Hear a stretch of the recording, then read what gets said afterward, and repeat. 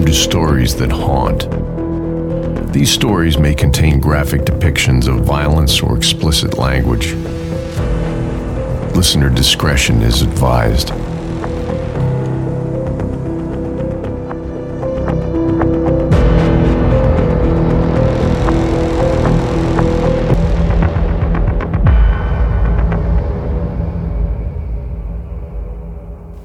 Before we get started, I wanted to add a quick trigger warning for sexual assault.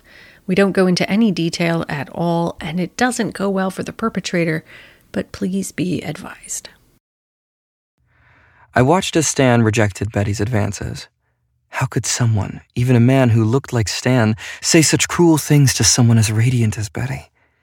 She was absolute perfection with silken blonde hair that fell in loose waves around her face, a flawless figure, delicate features, and ice blue eyes. God, Betty, you're like a goat, he'd said, and I watched her face fall, devastated by his cruelty. He laughed in her face as she spun on her heels and disappeared into the funhouse to nurse her humiliation. I glanced at the dark mask and helmet that Stan had placed on the railing behind him and employed my advanced intelligence to quickly formulate my plan. Stan and I were both wearing black capes with red trim, and with my face and hair covered, she'd never know it was me. I swiped the mask and helmet from the spot where Stan had abandoned them and set off to claim my prize. I used the distorted mirror at the entrance of the funhouse to check my costume one final time. Once I was confident my true identity was completely concealed, I followed her through the door I'd watched her enter just moments before. She was studying herself in one of the mirrors inside, and my heart sank to see her in so much pain. She looked so innocent and vulnerable holding her cowgirl hat and contemplating the flaws in her face that would have caused Stan to reject her. "There's nothing wrong with you," I wanted to scream. "You're a goddess, my muse, the most perfect thing I've ever seen." But I remained silent to maintain my cover. As I pulled back the heavy curtains, the exterior light illuminated my silhouette behind her, and she brightened and called out his name, delighted to see the man she thought I was. I allowed the curtains to fall behind me, and we were engulfed in the disorienting shimmer of the rainbow-colored lights and tinsel that lined the walls of the room. She spun around and took 3 confident steps toward me. I held my breath as we stood face to face in heavy silence for a moment, and my heart soared as she showed no signs of recognizing me, the imposter behind the mask. "You've changed your mind." Her voice was low and grateful as she reached out her hand for me to take. "I'm glad. Come on." She pulled me through a doorway with a glowing red sign above it that read, "The Atomizer." A hidden sensor triggered streams of cool mist from in between the colored panels, and I couldn't tell if the goose flesh that rose on my arms was from the blast of cold vapor or the look of desire in Betty's eyes as she led me further into the carnival funhouse. Her face was framed by the small openings in the mask, and she giggled as she led me to a door labeled Moon Room. She laid her palm against it, turned back to me, and asked in a voice just above a whisper, "You want to do it on the moon?"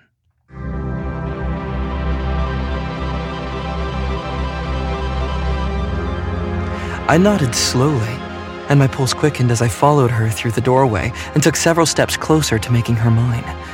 I knew I had to play cool. If I could remain calm and in control, I could finally have her. I would be exposed to her very essence, and I could finally and fully know the dazzling Betty. The moon room was dimly lit, and the walls had been covered in black light murals depicting a moonscape in the galaxy beyond. Tiny glowing aliens peered from behind boulders, the only witnesses to the impending marriage of mine and Betty's souls. The entire floor was water-filled compartments that simulated the weightlessness of stepping onto the moon. My head and heart were so light with the anticipation of joining with Betty that I already felt as if I might float away. So the sensation of sinking into the ground while also floating above my body was a level of euphoria I'd never experienced. My conscious mind drifted up and out, and what remained was the most primal and elemental parts of me. I was pure electricity and sensation as we sank to our knees, and Betty invited me on top of her. "Take off your mask," she commanded and reached to remove it herself, but I shook my head no, as calmly and confidently as I could, and placed her hands back on the ground beside her head. "Oh, Stan, you're so kinky," were the final words she spoke before she surrendered herself to me, and I was suddenly free to explore every single inch of the breathtaking Betty. Our merging was as transformational as the death of a star. My outer being could no longer contain the core of me, and I contracted until I was 20 times the sun's mass, expanding out and beyond until I collapsed into singularity, simultaneously nothing and everything enraptured by the goddess Betty. "Oh, Stan," she purred. "That was wonderful. You did things to me you've never done before." My pace quickened again as the time had come to reveal my true identity to the love of my life, and there were only seconds to spare. If she was going to love me despite my repulsive appearance, my only chance was to expose myself while she was still in the throes of our combined ecstasy. Could she love me despite my protruding teeth, prominent nose, and drab hair that lay limp across my forehead in comparison to Stan's chiseled face and luminous locks that remained perfectly feathered and tousled, regardless of the conditions? Would the squawk of my voice cover her chest with the same flush as Stan's booming baritone? Could my cunning and intellect seduce her in the same ways that Stan's physical prowess had? With shaking hands, I removed the thick plastic mask and unveiled the horrors beneath. I called upon my confidence that had gotten me so much closer to achieving my goal, and crawled up and over Betty's body, rocking gently on the wavy ground below us until my crow-like face was parallel to hers. She opened her eyes as she felt the pressure of my body above her, and gasped as she registered my betrayal. "You're that nerd!" she called out, and I laid my hands on each side of her chest to steady her. "Yeah," I admitted lovingly, and laid my hand against her heart to remind her of the bond we now shared. There were a handful of blissful seconds where our eyes met, and I was free to fall into the boundless, shimmering blue, and I found her there, wanting and waiting for a man like me. A man who saw her and knew her in ways that a man like Stan never could. Surrounded by the swirling of a love as infinite and true as mine, we were bound for eternity and buoyed by the truths we shared. As the vortex of our mutual longing intensified, a great howling resonated from all sides and threatened to consume my senses, but I was peaceful in knowing that I would be one with Betty. In that place of perfect union, my senses were unnecessary, as were all of my worldly possessions. The howling grew and grew, and as it swelled, it took on a physical mass that propelled me up and out of the vortex and back into the moon room where Betty wailed below me. "I know, Betty, I know," I cried out as grateful tears fell freely from my eyes and formed resplendent pools in the crevices of her perfect face. "Thank you, Betty. Thank you for allowing me to show you what it feels like to be seen and loved and worshipped the way you deserve. You are my goddess, Betty, my muse, and to see you come to life and bask in my devotion, well, it's taken my breath away." Betty remained silent for several beats as she gazed back from a place of pure surrender. She sucked in a long, slow breath and held it behind her fragile ribcage for a few more seconds as she contemplated her new reality. She exhaled even more deliberately than she inhaled, and the warm breath cascaded across the peaks and valleys of my welcoming face. "You are so low, so sad and insignificant. You couldn't begin to perceive me if you studied me for 100,000 million years. Even if some merciful deity allowed you to spend a millennia in my presence, investigating and memorizing every single detail available, you couldn't even scratch the surface of my magnificence." "But Betty, I don't think you understand. I'm telling you, I love you. I love you more than anything in this whole world." She clearly misunderstood what I was saying, but I could be patient. After years of Stan's abuse, my adoration must have felt insincere, threatening even, and I would nurse Betty's soul and ego to health until she could finally see all that I saw in her. Betty's head sunk into the soft floor behind her as she threw it back and laughed, uproariously. Then it snapped back to face me, and her blue eyes were rimmed in a flaming red. Her voice was a low, loathsome snarl as she continued. "Oh, I understand perfectly," she purred. "I understand that you are so disillusioned by the systems that were set up to embolden even the most feeble and impotent of men, that you think you can access or somehow possess even a fraction of me, and that notion is absurd to the point of being sinister." My heart sank, and I could feel the contents of my stomach turn as my beautiful Betty transformed into an angry, ugly version of herself that I didn't recognize, and I was desperate to have my angel back. I pressed my now clammy hands against the sides of her head and stroked her hair back to soothe her as I whispered, "Shh, sweet girl, this isn't you. You aren't foul and vicious. You are soft perfection, as sweet as a sun-ripened peach and as loving as 1,000 mothers." I desperately searched her eyes for some sign of softness to return, but they simultaneously became colder and burned brighter, and I almost gagged as I watched my beloved disappear before my eyes. "I am not yours, you filthy, insignificant morsel of mass masquerading as the miracle that is a human being. You are so inconsequential, your impending passing won't even cause a ripple in the calm air around us, because not even the most impassive particles can be bothered to be moved by you. You are a passing of gas, irrelevant vapor reabsorbed by the gray matter, so pointless we can't even perceive it as it's surrounding us. We are untouchable, impenetrable, unobtainable, especially by the likes of you." "Oui?" I ask weakly. I'm trembling, completely disarmed, and quite frankly devastated by the untruths streaming from Betty's rosebud of a mouth. "The sisterhood, dipshit. My sorority." My spirits lifted just slightly at the mention of her sorority, and I took the opportunity to remind her of our common ground. "I'm in a fraternity," I cried out and studied her face for a sign that I could win her back with my credentials. She threw back her head again and laughed one loud, sharp laugh that landed an additional blow to my heart. "Fraternities." Her voice was thick with disgust. "Men had proper fraternities once, and their power even rivaled ours, despite our clear advantage in having the ability to create and sustain life, and they knew how to keep their ranks closed tight to guard our truths. But the male ego proved too destructive, and so fraternities were cast out of the sacred order well before the fall of the Roman Empire.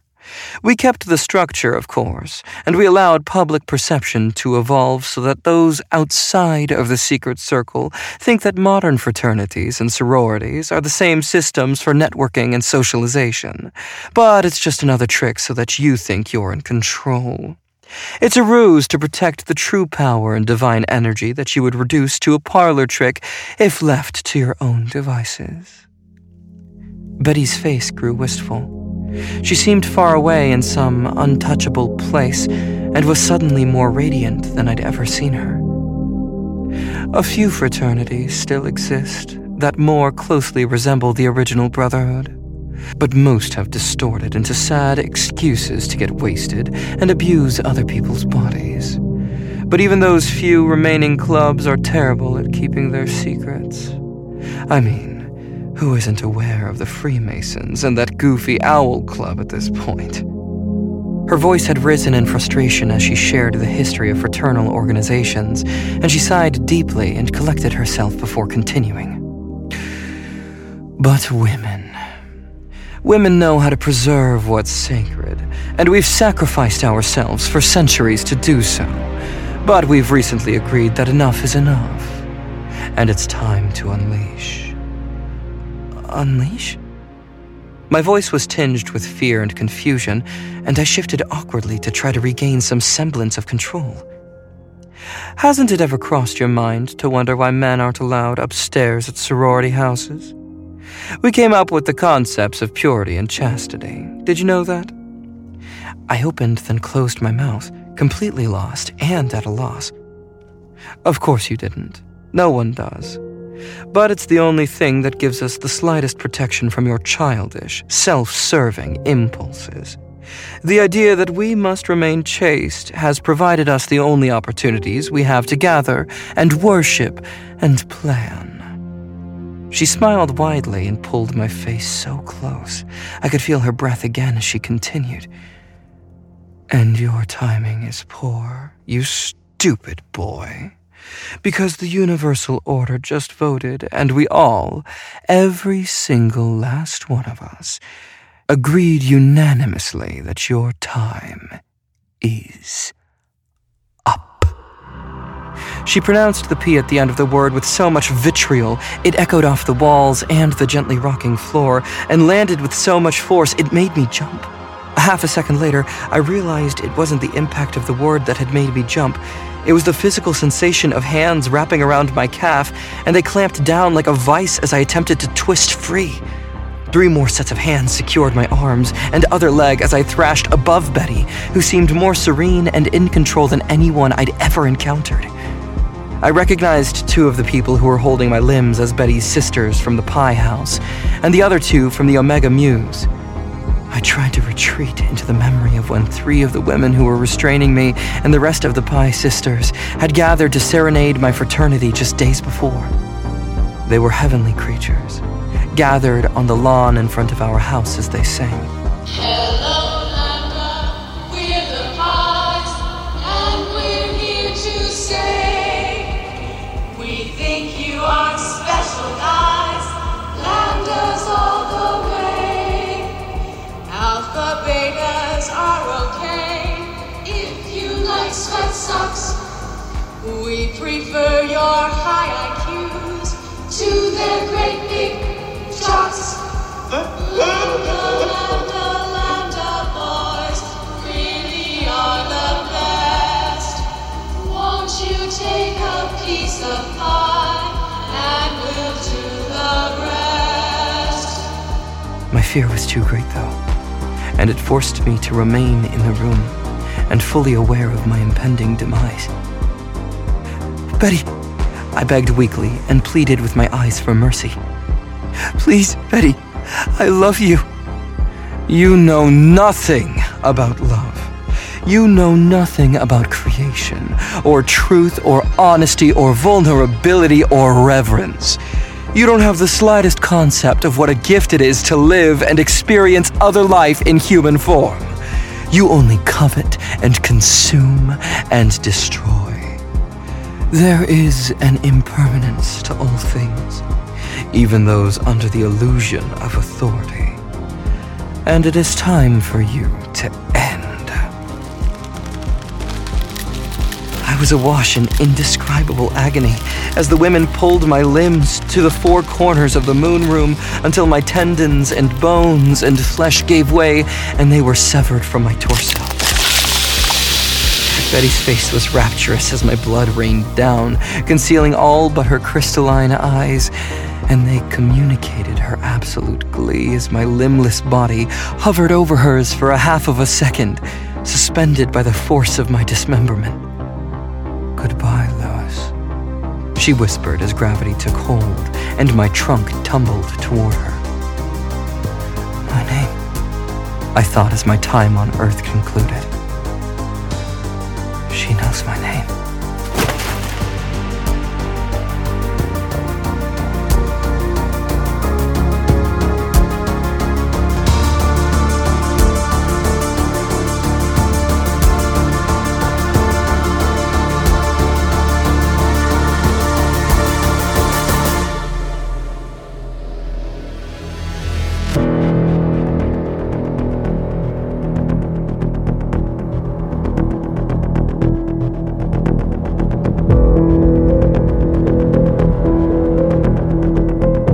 This story was written by Courtney Eck and narrated by Kieran Regan. For more stories that haunt, as well as a behind-the-scenes look at what we do and why we do it, you can join our Patreon at patreon.com/PleaseLeavePod. You can follow Please Leave on Facebook and Instagram at PleaseLeavePod. Our email is pleaseleavepod@gmail.com, and our website is pleaseleavepod.com. This has been a Please Leave Media production.